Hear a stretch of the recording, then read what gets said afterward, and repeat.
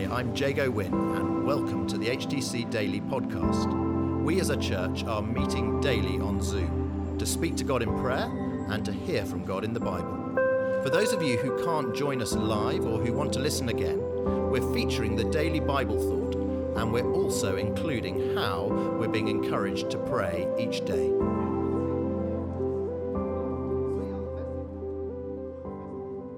Morning, everyone. I'll read. Live such good lives among the pagans that, though they accuse you of doing wrong, they may see your good deeds and glorify God on the day he visits us.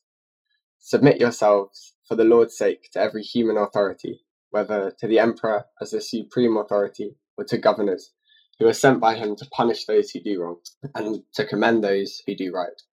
For it is God's will that by doing good you should silence the ignorant talk of foolish people. Live as free people, but do not use your freedom as a cover-up for evil. Live as God's slaves. So I think the biggest takeaway from this passage is going to be that we can be using our actions to evangelize. We all have, as Christians, we've all got the Holy Spirit living in us, and through that power we can do good, and we can work miracles and do wonderful things using God's power, and it can be so good that even people who won't know God and don't believe in God, they will see something deeper in us than just mere human altruism.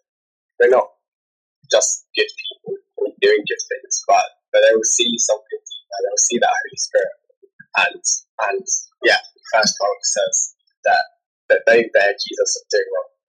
They accuse us of believing the wrong thing. They will glorify God because of that, and they will see God through these things. And just like the people that Peter is addressing, we are going to have to live in a countercultural way to do that.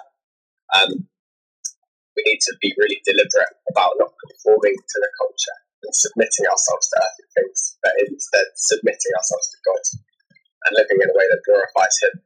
But we need to trust the Spirit through this. There have been many times in my life, and I'm sure you'll have the same thing, where you've been trying to do things on your own merit and your own strength.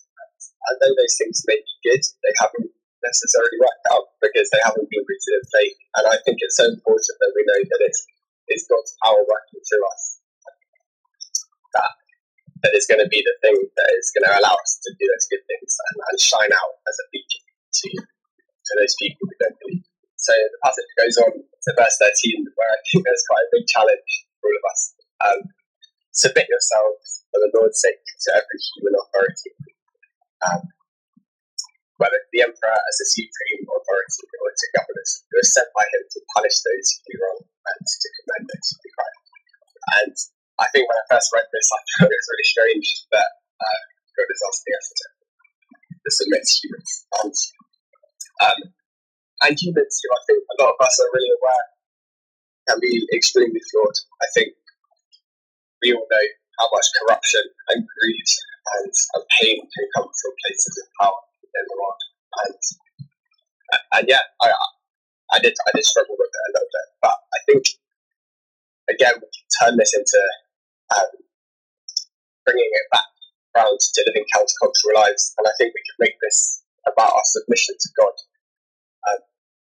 We as Christians know that the Lord is our leader, and our life is ultimately in His hands.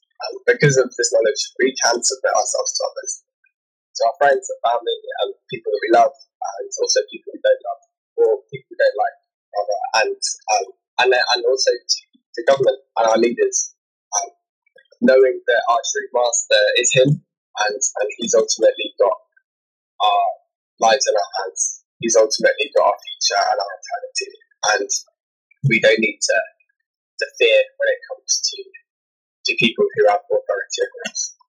And we are also therefore able to pass on judgment of those people to God. And we are able to forgive and to submit to those people, knowing that the Lord is our true leader. And this doesn't mean, of course, that submission to leaders and authorities should take precedence over our submission to God. And so there are times when authority forces us to to do something contrary to Scripture, or forbids us from doing what Scripture asks of us. And in those cases, we must pick God and trust Him that He will take care of us. And so now this is quite a challenge. So it's important to remember why we are doing this in the first place and by what power.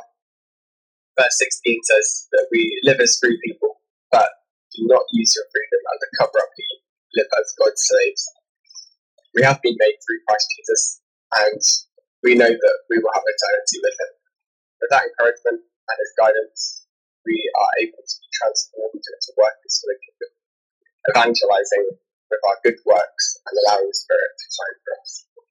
Amen.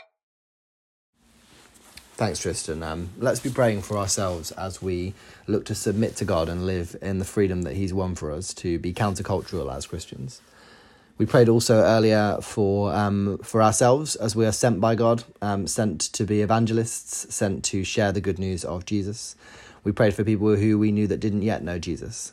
I'd encourage you to do that this morning as well. And finally, we prayed for all those affected by the storms in the north, Storm Malik and Storm Corrie, for those displaced, for those losing loved ones, for people in charge of restoring communities, and for Christians to be a light in that area. So let's pray for all those things, and especially thinking of the common theme of evangelism through them all.